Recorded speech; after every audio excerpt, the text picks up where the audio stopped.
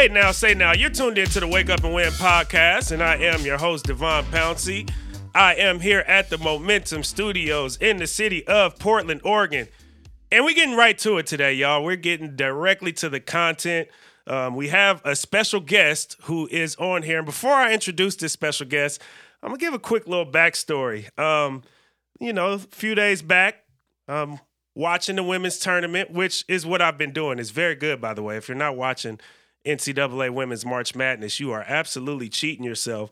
But I'm sitting back and I'm watching March Madness, and I am watching UConn and Paige Bueckers, really good player for UConn, putting on a phenomenal performance.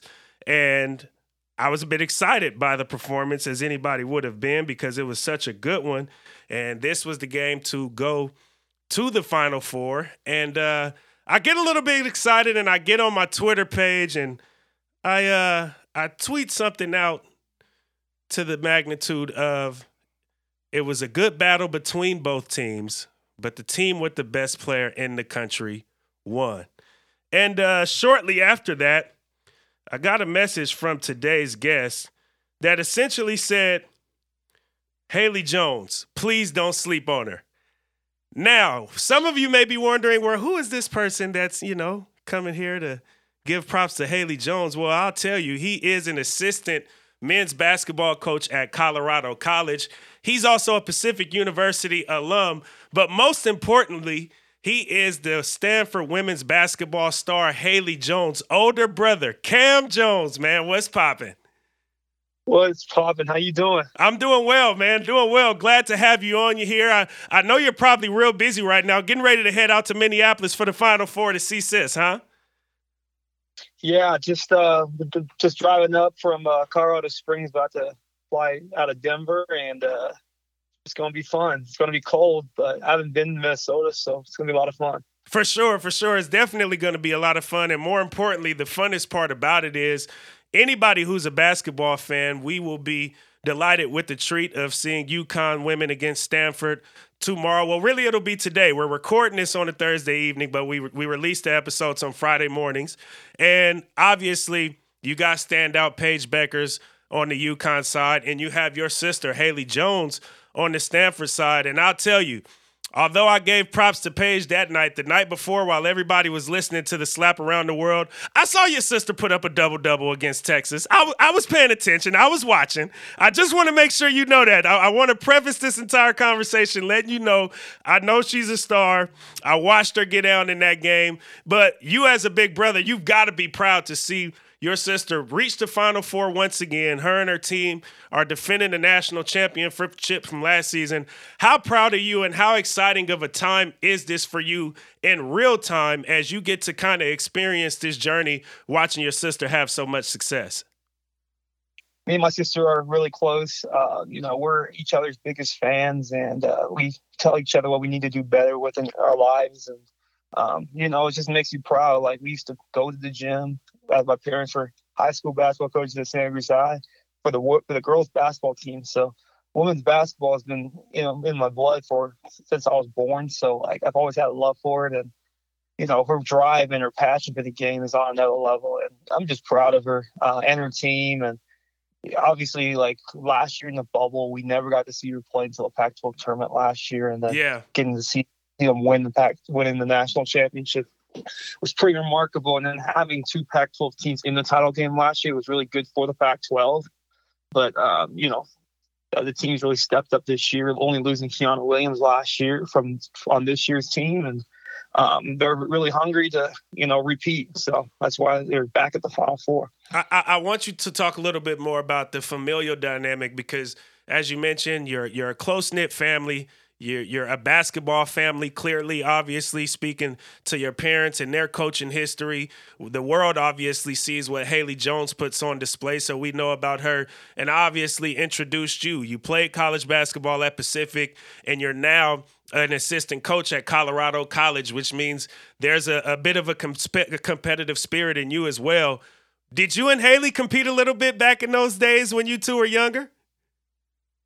Oh, for sure. We play a little one-on-one. We're ultra competitive. But, at the end of the game, it'd get a little physical. Mom and dad would break it up. So, I mean, but that's just how competitive we are. I mean, I push her to be her best. She pushes me to be my best. But like, I wanted her to be the best player she can possibly be, and I'm as supportive as it can get as a brother. Absolutely. And what is it like just watching this Stanford's women's program, not just from a perspective of around the country? We all know that Stanford is a storied university in regards to women's basketball. There's a rich history there. Their coach, Tara Vanderveer, obviously is one of the elite when it comes to the job. But for you, you're from Santa Cruz, California. As you mentioned, your parents coached at Santa Cruz High School. How dope is it to not only be able to connect with Stanford in the way you all are able to as a family because of how prominent of a women's basketball program it is, but to also be representing for your hometown and being able to stay in the Bay and represent in that type of a way? What has that experience been like for you all to be able to stay home and represent in really one of the grandest ways possible? For sure. I mean, being from Santa Cruz, a little small, beach community, about 35 miles south of San Jose. People don't really know where it is on the map, so I just tell people it's the Bay, but it's really not the Bay. And it's part of the 831, which is the Monterey Bay, which is where the top end of the Monterey Bay, and then Monterey's the south end, and then there's Salinas. So like, we're technically more Monterey Bay than Bay Area, but it's honestly pretty cool that Haley used to go to Stanford basketball camps when she was little, and there's a little picture of her and Tara when Haley was 10 years old. Wow. Not real 10 years later that she'll be playing for her at Stanford. So it's kind of cool how it all works out. And she's going through the recruiting process, and it was obviously, had to make tough decisions being recruited by all the best teams in the country and best programs. And being home at Stanford, she wanted to do something that hasn't been done in a long time, was win a national championship at Stanford. And obviously won last year, and she's hungry for more, and all of her teammates as well. And her class that she came in with, Fran and Ashton and Hannah, they call each other the Funky Four. Yeah. And they're so close, and including all the rest of her teammates. So it's just pretty cool that she gets to stay home, and we get to have all of her family at every single game, grandpa, grandma. Yeah. Both sides. And, everybody from Santa Cruz comes. It's only a 45-minute drive from Santa Cruz to Stanford. So it's really nice that everybody gets to come. Super dope, super dope. Well, obviously tonight we got a big game, UConn versus Stanford. Again, I said what I said about Paige, but I do want you to know that I am from the Bay Area as well, which you obviously already know. And I was always and still am rooting for Stanford to go out and beat UConn.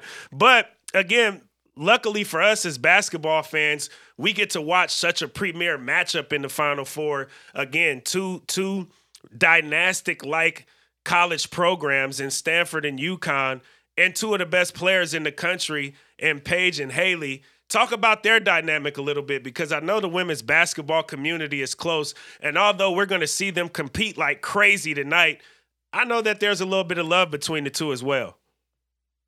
Oh, for sure.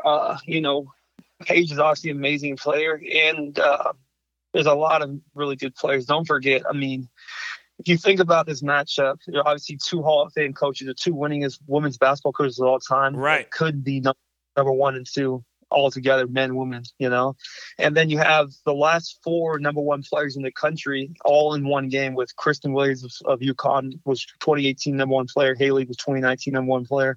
Paige Becker is 2020 number 1 player. Azzi Fudd 2021 number 1 player. And you probably have a combined 22 McDonald's All-Americans. I might be wrong on that, but It's pretty close to that. So there's just so much talent in the game, and it's just super exciting that the program get to finally meet, because it's been a long time since they've played each other. But it's obviously an amazing accomplishment. And Haley and Paige have played with each other. They won gold in 2018 with US 17 for Team USA. They went to Belarus and won gold. They beat France in the championship by 50.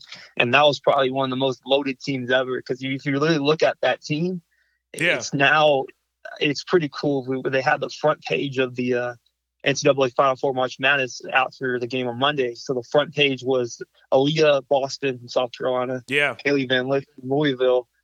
Haley, my sister of Stanford, and Paige of UConn. All those 4 players are all on that team. So it's pretty remarkable Wow. how like all those players that are all on that team are all representing their own teams in the Final Four, including Cam was on that. Cam Brink on Haley's team was on that team. Right. Fran Levy, The Oregonian herself. Yep. Azzy Fudd from UConn was on that team. So there was just so much talent from that team. And they won, I think, by average of 55 points in those 7 games they won in Belarus. So it's pretty remarkable how, like, all those relationships you make when you're younger, and then look at them now, like 4 years later. Wow, they're all in the Final Four. It's pretty remarkable to see. And see, that's what I love about the women's college basketball tournament, because obviously, you know, you see upsets on both the men's and the women's side. But I think in the men's, you see upsets. Upsets are a little bit more common on the men's side. But with the women's side, it's almost like their legacies are on the line far more, because you speak of the rich history of each team having players that played on the USA team together, have a representative on these Final Four teams. You speak of the consecutive years of number 1 players that'll be playing in this game alone. And it's like, that to me means so much to the legacy of each one of these women, where in college basketball, you have trajectory, men's basketball to be particular, you have trajectories that change so much from year to year that you just never know who's going to be the Final Four teams in the final year. And I love that, because it feels like it makes the games more important when there's so much on the line from a legacy standpoint, rather than just, all right, we'll get another 4 teams this year, we'll see how they do, and we'll just be excited by the product of the game, which is great, by the way. But on the women's side, those legacy acts are far more greater in regards to what college basketball means to women's basketball at large. For sure. I mean, in the men's side, in the NBA, you have to be, I think, 19. Right. I think end a year after high school. So you have to go to prep school, or you have to go to college to be a one and done. Or most guys like LaMelo Ball went overseas. Yeah. On the women's, you have to be 22 on your you have to be 22 on the calendar year, I believe. So most of these girls are staying 4 years. Yeah. If some girls stay 3, just like a couple girls have declared for this year's draft that are juniors, because they're 22 on the calendar year, so they'll be a little older. Right. Or if you're international, I remember last year in the draft, a couple of girls that Haley and all of them played back in Belarus for like Australia and France. They're all eligible for the draft, because you can be 19 and go to the draft overseas. So there's a lot of crazy rules on the women's side. Yeah. And I don't know if I like that. I like it for college basketball in particular, because the legacies become that much greater when you have players who should probably be playing in the WNBA right now that are staying 4 years in comparison to on the men's side. Guys that know they should be playing in the NBA are leaving as soon as they know that they should be playing in the NBA. For sure. And, you know, the NBA has 30 teams. The WNBA has 12 teams. There are only 144 spots. And it's really, really hard to get a roster spot in WNBA, because, you know, the veterans like Diana Taurasi and Sue Bird and Sylvia Fowles are just too good, and they can't be replaced. So it's just a different dynamic when it comes to the NBA and the WNBA. But the women's game has always been amazing, but it's getting a lot more hype than ever before. Absolutely. And like tomorrow, per se, like you're going to have the game on ESPN, the main coverage with Ryan Ruocco and Rebecca Lobo. And then, so you guys know, on ESPN2 and ESPNU, you're going to have a players broadcast, like with Monday Night Football. Like Eli and Peyton Manning does the Monday Night Football on ESPN2. Right. You're going to have Sue Bird and Taurasi getting the players' perspective on ESPN2. So you're going to have 2 different coverages of the Final Four on 3 different channels tomorrow night. So the game is slowly growing. It sure is, man. I can't wait for the WNBA to expand. I can't wait for this game here tonight because, again, although it's a lot of love, these young women's careers are intertwined in so many different ways. If you just watch them compete, you know that when they get inside of those lines, they're out there to win, and that's it. They are not out there to do anything else. And that's what's so enjoyable about, again, this tournament. That's what's so enjoyable about your sister being able to defend her national championship again. I might have tweeted something about Paige, but believe you me, while everybody was listening and watching the slap heard around the world, I was watching your sister dominate against a really tough Texas team, and I'm excited to see the best compete against each other here tonight. Absolutely. That was a fantastic Elite Eight game between Texas. It was so physical. It was physical. It was a very physical game. Vic Schaefer came from Mississippi State, going back to his alma mater, and he had that same kind of full court pressure style they brought over to Texas, and they're doing a great job, and they're a really talented team. And we lost them in the second game of the season back in November, so I think the girls really wanted that game really badly. Yeah. And came right down the wire, and they got so many talented freshmen and sophomores and juniors and seniors. They're a tough team, and they're going to be back next year. You better believe it. That backcourt was dynamite over there, and they were young over there at Texas. Roy Harmon's a really good. Whoa, she's good. I loved watching her play. I watched her the first time we played them, and I was like, she's really quick and steady, and she doesn't really play like a freshman. It was really impressive to see. Absolutely. Well, Cam, I know you're on your way to the airport right now, wishing you nothing but safe travels. Have a fantastic time. Really take in the moment, these moments that you're able to have with your family, what you're able to have with women's basketball and just the sport of basketball at large is super dope. And again, have safe travels, and we'll get you back on here, especially if they go out there and win that championship here in the next few days. I really appreciate you having me on the podcast. I really appreciate it. I'm just, beyond proud of my sister and these opportunities, these accomplishments that she had. You just can't take these things for granted. No. She worked hard and her teammates, and it just makes me proud. And we talk every day, and I'm just so proud, and everybody else in the community and in our family. So it's going to be quite the ride in Minneapolis. So can't wait to support her, and it's going to be fun.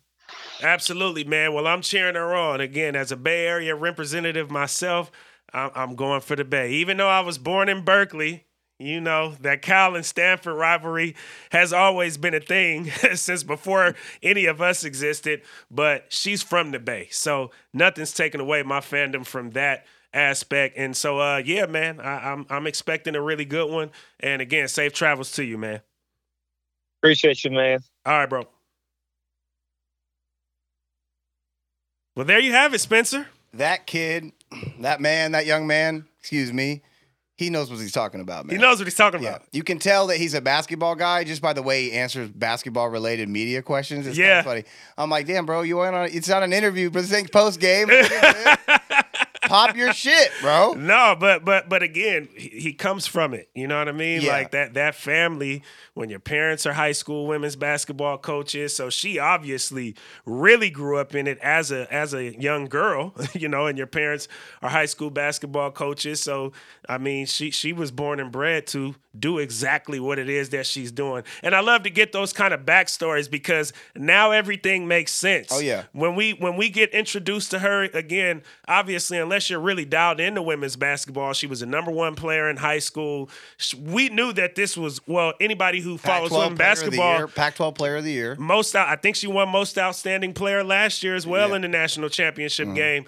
But obviously, it makes sense for those of people that discovered her now on this big stage that she's on, hearing a backstory like that from Cam and being able to get the perspective that he was able to give just makes this entire thing make sense. Well, man. yeah, especially with her choice to just stay at home and play for Stanford. I mean, obviously it's worked out for her. But I tell you what, that foundation, the foundation of their family, the way that they put the pieces together for her to have so much success in the league, But even, you know what I'm saying, you watch it matriculate all college. across. I'm sorry. She'll be there one day. You know what I meant. Yeah. I'm in the future. I hear you. She'll be there one day. But I'm saying, like, you see how when Cam was talking through how it matriculates through all aspects, and you see, okay, there's a foundation here that if people are just now cluing into the fact that you can get some of the best basketball action night in and night out in this women's,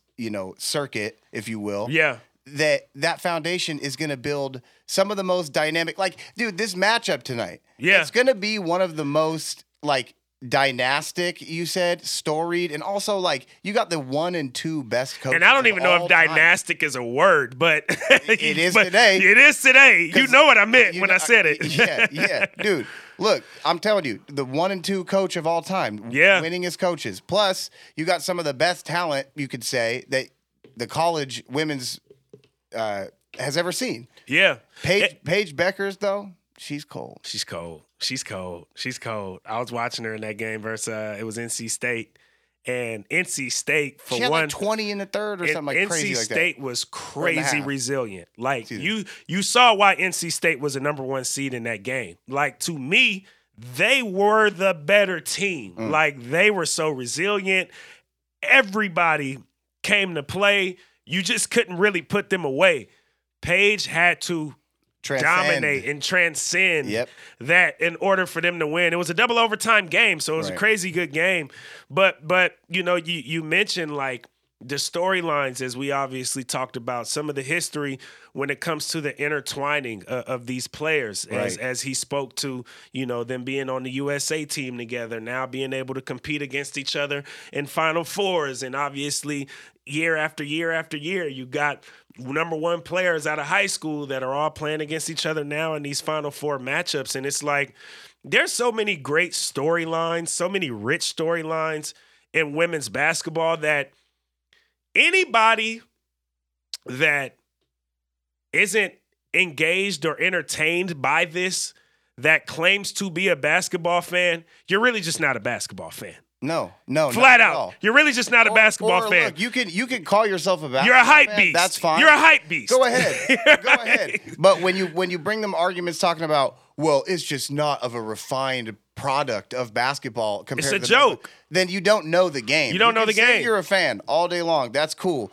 But like I say, we talk about it on the podcast all the time. More and more quote unquote basketball fans, they're really just a fan of the fact that the NBA in particular is the best soap opera on TV. Absolutely. And so they're getting that content through their Twitter and through their Instagram feeds, and that's cool. But you are missing out on a level of basketball that top tier is, that you might not even ever see again, really, because the dynamicism and the dynasticism of these two teams, the legacies that are on the line. Well, they're already both of those legacies are set in stone for schools, right? For coaches players, and for the players.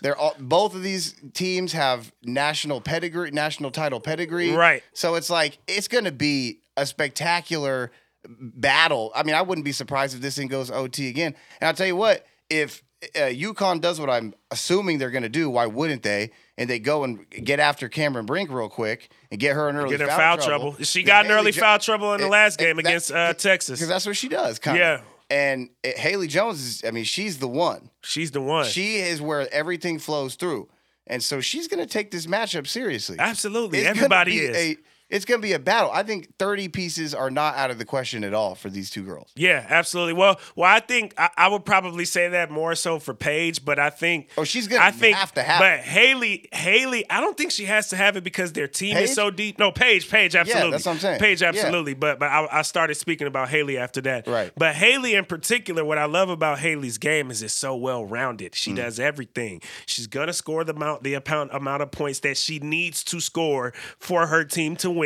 She's going to get the amount of rebounds that are necessary to make sure her team has a chance at winning. She's going to defend well. She's going to she's going to do everything. She stuffs the stat sheet. And that's where I could see, like, obviously, we weren't bringing Cam on to debate whether Paige or Haley is the best player in the country. That wasn't what that was about. But if you do compare their games, where him saying don't sleep on Haley Jones makes sense, is I do believe Haley Jones is just a more complete player than probably anybody in the country. Paige, I think, lights it up as good as anybody in the country. But as far as just the complete package, being able to do everything on the floor necessary to put your team in the best position to go out and win championships, which obviously they've already gotten one last year, and she was the most outstanding player. They're right back in the thick of it this year, playing in the Final Four matchup tonight. That's where I say he does have some validity calling me out, saying don't sleep on Haley Jones, because she does everything needed and leads to go out there and win championships. And that's what it's all about. It don't mean a thing if it ain't got that ring. Exactly. That's and it. She got one, and she's coming for another one. Especially in the Final Four.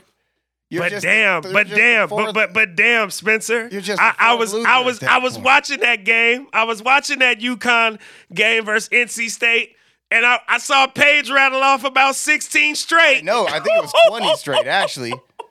That's what I'm saying. It was nasty. It was so impressive, man. And I was excited when I put the tweet out there because, again, sitting from an analyst chair, if I had to analyze their games, you heard kind of what my stance is on each of them as players. But in that particular moment, it was like, yo, there's probably not anybody in the country that could do that. And that's what made me go out on a limb, which isn't a crazy take. I mean, she was a National Player of the Year last year, and she's right back playing in the Final Four this year. She's just been hurt for majority of this season, so it hasn't been like a crazy season for her. She's only played in like 15 games, but in that particular moment, on that big of a stage, what she did, I don't know if there's anybody else in the country that can do that. Well, that's why they were throwing around those Diana Taurasi comparisons. Yeah. Because that's what it takes. That's what she has. That's what she has. She has that thing that's like, when it is down to the nitty-gritty, she says, give me the rock and get out of the way. I got it. Give me the rock and get out of the way. Stanford doesn't really hang their hat on that style of, this is our absolute, like, they're so deep. That team is so deep. They're programmed. They're so programmed. It's just going to be such a tactical matchup. I can't wait, man. It's going to be a great game. And don't sleep on that South Carolina-Louisville game. Whoa, that's going to be crazy. You caught me before I said something reckless. So that's going to be crazy. Yeah. That's going to be crazy because I'll be honest with you. Whoever wins that game has a very good chance at being a national champion this year. And again, that's the case on both sides in regards to both games. Right. And that's why I said it's such a legacy sport, and the legacy element to it is so grand. And when you think of what women's college basketball means to women's basketball at large, I don't think men's college basketball, especially today, is as important to men's basketball at large. It means so much more on the women's side from a legacy standpoint. Again, you think about obviously the one and done rules. You think about guys going overseas. Now guys are doing internships. Now guys are going to the G League. Now guys have so many different options. It's like, yeah, it matters and it's fun when we're in the moment, but what it means to men's basketball at large is actually like decreasing, while women's college basketball continues to increase, because as far as its importance to women's basketball at large, because the legacies just grow and grow and grow, and they become so massive, and then here comes somebody else, and it just grows and grows and grows. And I'm speaking from a perspective of the players, not necessarily the coaches, because the coaches get the legacies in men's basketball. Well, and they get the paychecks. Let's get real for a second. Absolutely. They get the paychecks. The reason why the NCAA men's thing isn't as valuable. March Madness. Just college basketball. Playing at all. It's not valuable because there are all of these avenues for young players to go pursue outside of college now, where they can make money. They can go overseas. The G League is developing like crazy. Yeah. They can do that at 19 years old. You heard Cam talk about it. That's what did he say that the age was to get 22 in that calendar year? 22, and that's crazy. And now you're talking about so you've taken my most valuable resource, which is my time. Yeah, by preventing my entry into professional by 3 years. Right. That that means, and it does, that there are limited options all over the place. Then for women to go pursue a viable career field outside of college. And even when they sit there and they make all of this money for these colleges. Right. They get into the WNBA and they're looking at an average salary of $70,000. And then you got to go overseas and you might have some cannabis oil on you, and free you end up Brittany being Griner. And you end up being Brittany Griner in the situation she's in right superstar now. Let's just get of the real sport. about it. A superstar of the sport has been sitting, God knows where exactly. Right. Exactly. For weeks upon weeks. And it's a tweet here, it's a tweet there. Yeah. And it's just, look at how systemic this is, man. It's deep. Look where it goes to. It's deep. It's deep. It's real deep. But again, super excited for this tournament. That was great. This is what we do. You know. We're intersectional with this podcast stuff. Yeah, we can talk about the game. Yeah, we might be able to bring the best player in the country's brother on the podcast. I know not every podcast can do that, but we also can get to the nitty-gritty of these conversations as well. And what you're saying is very important. Carry on if you wish. I mean, you got to push the storyline, bro. That's the thing. Relationships are the most valuable, asset that people have to growth financially and all of that. And you do that by, deepening the narrative between people. Cam coming on the podcast, that's not nothing. You know what I'm saying? Yeah. That's like, let me put my story out there. Absolutely. And try to get that out into the ether. That's what matters, bro. Yeah, especially as we approach this here game. It's gonna be crazy. Like you said, all the different broadcast channels. I'll be flipping through all of them too.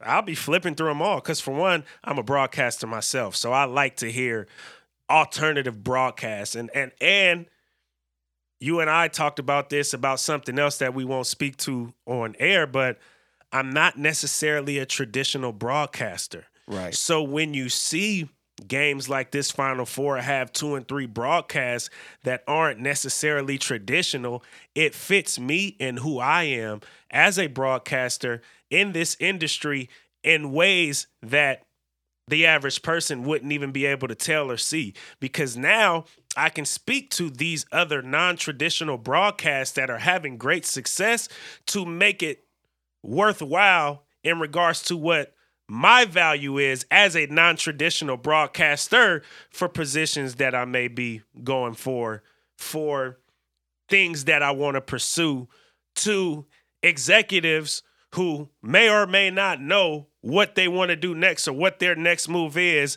And it opens up their options, and there's formulas out there that already exist that allows you to be able to grow in a way that might not necessarily be traditional. And I think that's very important for the industry at large, for the progression of it, and for, again, individuals like myself who's not necessarily a traditional broadcaster in my journey's path, but been able to cover a lot of ground with what I've been able to do in a non-traditional way.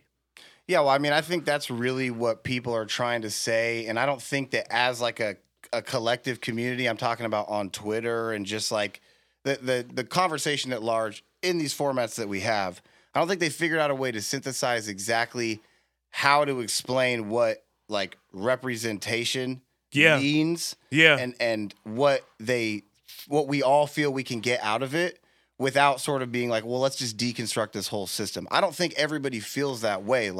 We talk about it all the time. There are these gatekeeping sort of people in these positions of power, especially in media, that have these infrastructures set up that from the outside looking in, you can go, well, we could just plug all of this different shit in here. Right. And it would work. Right. But I feel like these dudes are I don't know what the impetus behind Well, yeah, there are people out there like that. But again, there are people out there that clearly aren't, which is why we're getting what we're getting from this game as well. And I think what's more important, rather than just focusing on calling out the ones that are not like that, is to look to the ones that are willing to expand and do more and flow with the times. So that way, those models that are out there can be, because a lot of folks are set in their ways. A lot of folks in some ways are ignorant just because, for whatever reason, accessibility reasons, which is kind of a lame one to me, but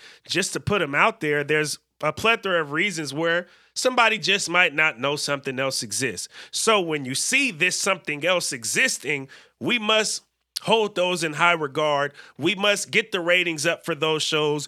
Even you talk about the Oscars, we must uplift how great of an increase it was when you have Will Packer producing the Oscars. Of course, we know there was a lot of other drama that went on at the Oscars as well. And if you want to listen to us talk about that, just go ahead and subscribe to our Patreon, because that's where we'll be talking about it, is on our Patreon channel. Yes, I'm talking about Will Smith and Chris Rock. We're not doing that right now, but just $5 a month. Wake Up and Win Pod at patreon.com. You'll find us. Subscribe. It's only $5 a month, and you'll hear what we'd have to say about that. But back to the conversation at hand.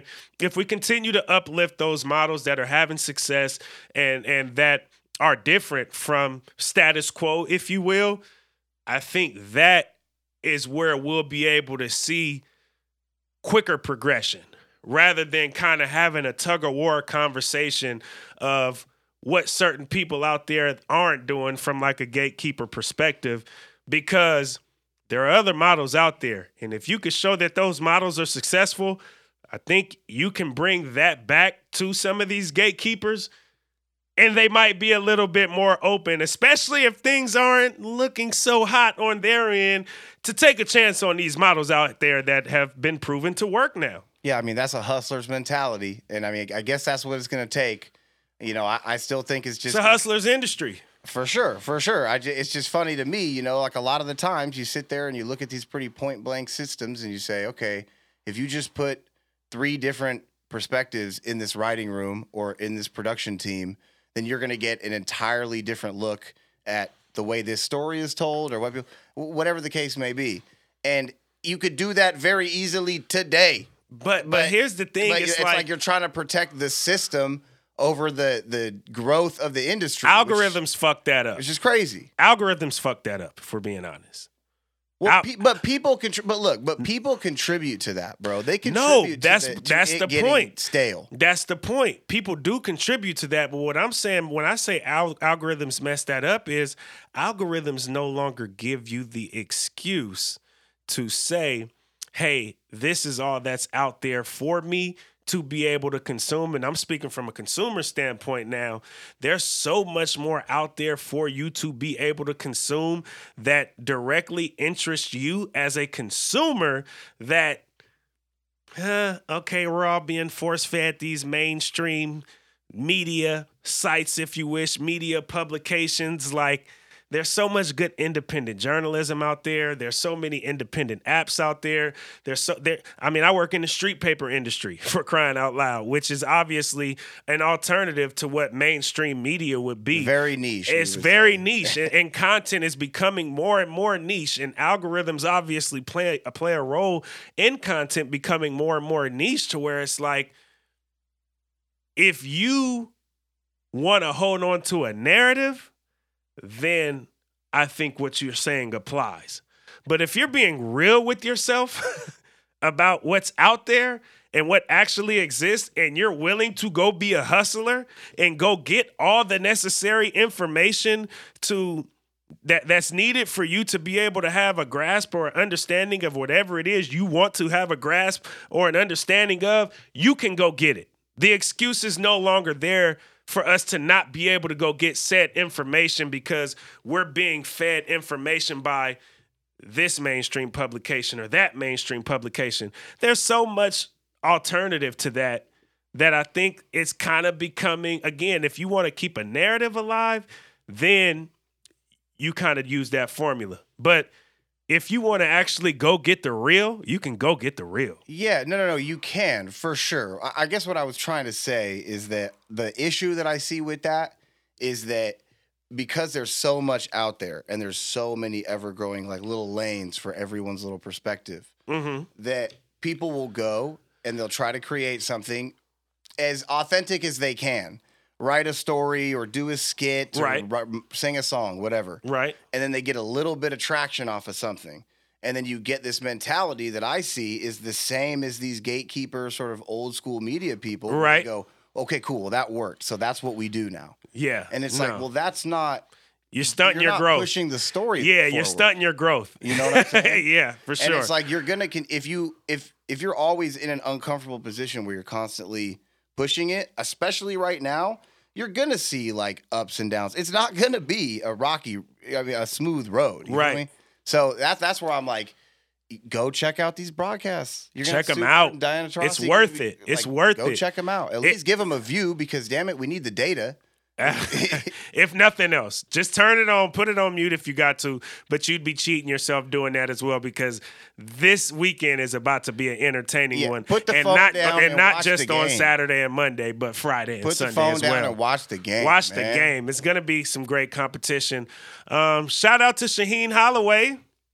Speaking of representation. Absolutely. He just signed or agreed to, I should say, a 6-year deal with his alma mater, Seton Hall. For those of you that don't know who Shaheen Holloway is, he was the head coach of St. Peter's, who was the 15th seed coming into this NCAA tournament and became the first 15 seed to ever reach an Elite Eight game. And their head coach, Shaheen, he was a black coach, as you mentioned, from a representation standpoint, played at Seton Hall back in the day. He actually was the MVP of the McDonald's All-American game. He was in the same class as Kobe Bryant and stacking those guys. Jesus. And he won MVP in that McDonald's All-American game as well. He now gets a 6-year deal to coach his alma mater at Seton Hall. Yeah, I think it's a dope story. Makes sense. He was kind of the no-brainer pick for that, so congratulations to him. More representation and just better basketball minds in the game. That's all I see there, and it sounds good to me. Absolutely. I mean, again, it was a super dope story, and we haven't really talked about the men's NCAA tournament, even though obviously we elevated the women's tournament for all the right reasons to start the podcast here today. When you look at it from the men's perspective and what's been going on, we've had guests the last few episodes, so we haven't really talked about it, but I did go on Rip City Mornings with my guy Justin Myers on the day of the first day of the tournament, the round of 64, that Thursday morning, about an hour before the first game of the tournament tipped off. I went on, I talked with Justin, and I told Justin, this is going to be like the wackiest tournament ever. Like, we always have upsets in the NCAA tournament on both sides, but in regards to this particular tournament, I mean, you think about the elements this year that haven't existed in past years.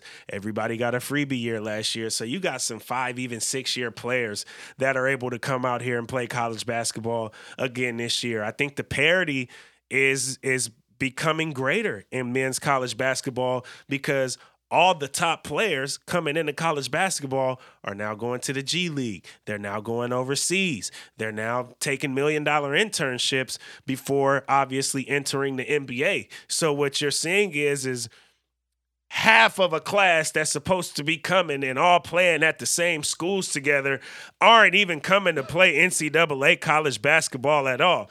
That doesn't necessarily speak against the guys that are deciding to go the NCAA route, but ultimately that creates more space and opportunity for players that may not necessarily be your 5-star recruit coming out of high school, but can get with any 5-star recruit coming out of high school. And now we're seeing them be able to elevate, play for more of these, storied programs and so on and so forth.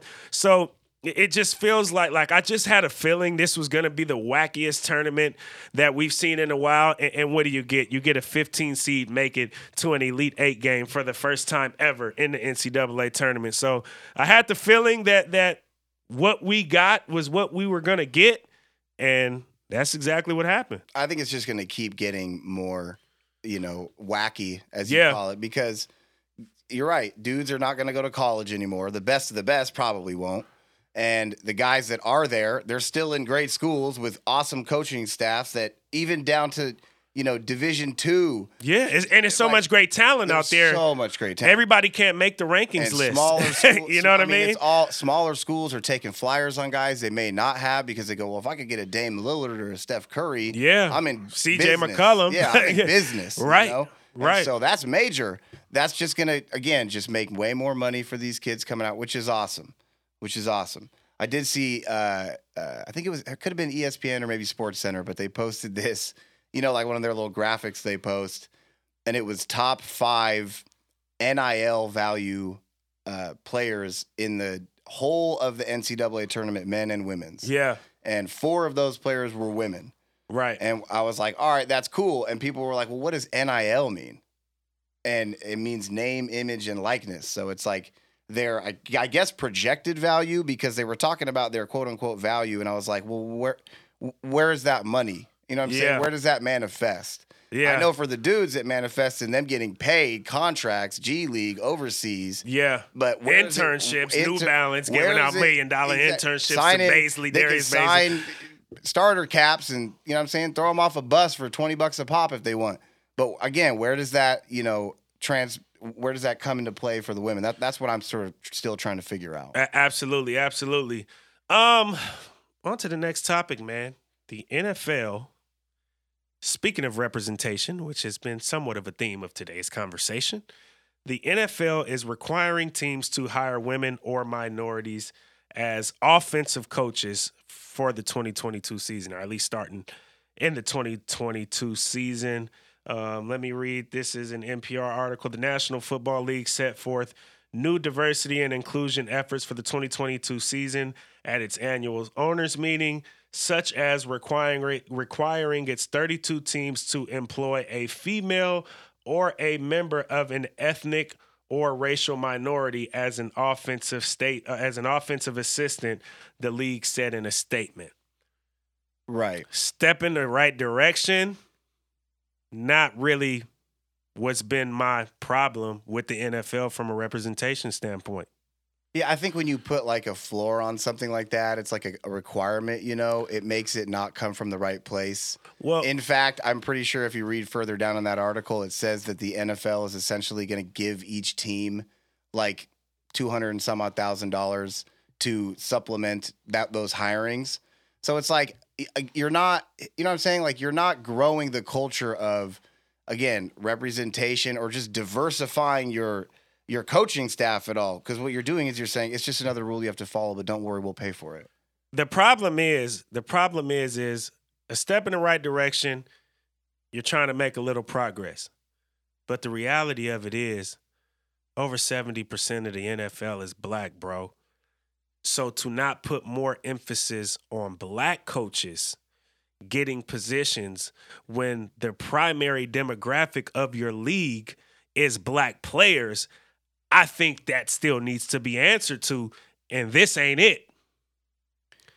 That needs to be answered to for me, and this ain't it. Because, again, you can hire people that might not necessarily be white, but they may be white appearing.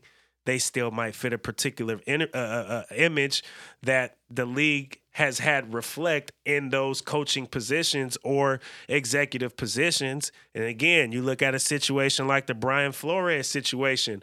We're talking about black coaches not being able to get jobs in a league where over 70% of the players are black. And that's still the question that I have for the NFL is, what are you going to do about that? And this doesn't answer that sufficiently enough for me. Well said. Doesn't answer that sufficiently enough for me. So again, I want to see Asian coaches, Hispanic coaches. I want to see women be able to get coaching jobs. Like, all of that is cool and all of that is fine and dandy. But the problem that I have with the NFL, personally, from the seat that I sit in, is that over 70% of the league is black. We need more black representation as coaches. And if we're not doing anything to specifically answer to that, my needle isn't really moved. I mean, that's it then. It would make the most sense if 70% of the people that play in the NFL are black, then probably most of the people that really know the game are black. Yeah, so, to the magnitude that's necessary to go out there and win championships and give you the best product, which clearly black players are doing more than anybody by a long shot. A guy that could figure out a way to get a championship wearing a helmet could probably figure out a way to do it in a polo too. Yeah. Like, come on. You know what I'm saying? And you ain't got to pay those dudes as much as you do the players. So yeah. For sure. So that's my whole thing with it is like, yeah, I like the step in the right direction thing, but it's really watered down to me for what the real issue is. And that's the fact that majority of the players in your league don't have the representation in executive offices or in coaching positions that reflect who they are. And I think that is a problem. It's been a problem. And this is a roundabout way to try to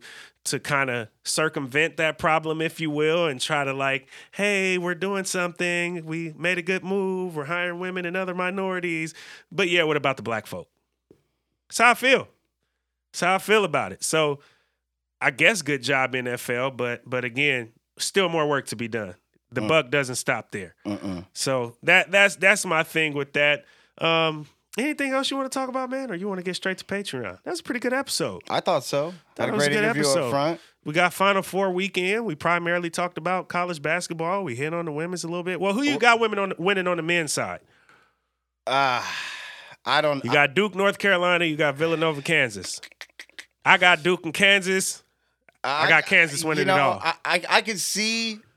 I want Duke to win, not because I'm a fan of Duke, like the organization. I never really have been, but I like Coach K. Yeah, and I like to see dudes go out on top. So that would be a cool storyline. But yeah, I think it's Kansas. Yeah, sure. I think it's Kansas, Duke, and I think Kansas wins it all. Yeah, they're just too tough of a team to have to get through, you know. Yeah, and Duke and my bracket wasn't the greatest for those. And Duke of you is brittle. Out there. Duke as a team, they're kind of brittle right now. To take my take as gospel, my take isn't gospel when it comes to the NCAA men's tournament at this point, and neither is anybody else's because everybody's bracket got busted all the way up this year. 15 seed, man. 15. Everybody's bracket got busted up. So if you take anything about college basketball for gospel, you're or as gospel, I should say, you're cheating yourself, buddy, because anything goes in that tournament. Everybody thinks they know what they're talking about until a guy named Doug comes along. Right. Yeah. So you can forget about it. Don't take it as gospel. It's just how I feel. Don't take it personal. Don't take it personal, man. So if I'm wrong and you put in a bet based on what I just had to say, feel bad for you, but don't be mad at me because I told you don't take it as gospel. Because we clearly don't know what's going to happen because everything that's already transpired in this NCAA tournament, none of us knew was going to happen. Spliff Van Gundy on Twitter. I got takes. Follow me. Don't at me. What's up? Absolutely. Also, subscribe to our Patreon once again as we are getting ready to get into it right now. And you know what? For those of you that listen to the end of this episode, the Patreon episode is already out. Take that for what it's worth. Usually drop them on Mondays. I'm dropping the Patreon episode at the same time I'm dropping this episode, so you'll be able to get both at the same time. Have a blast. On that note, we are going to leave y'all the only way that we know how, and that is to stay woke and go win.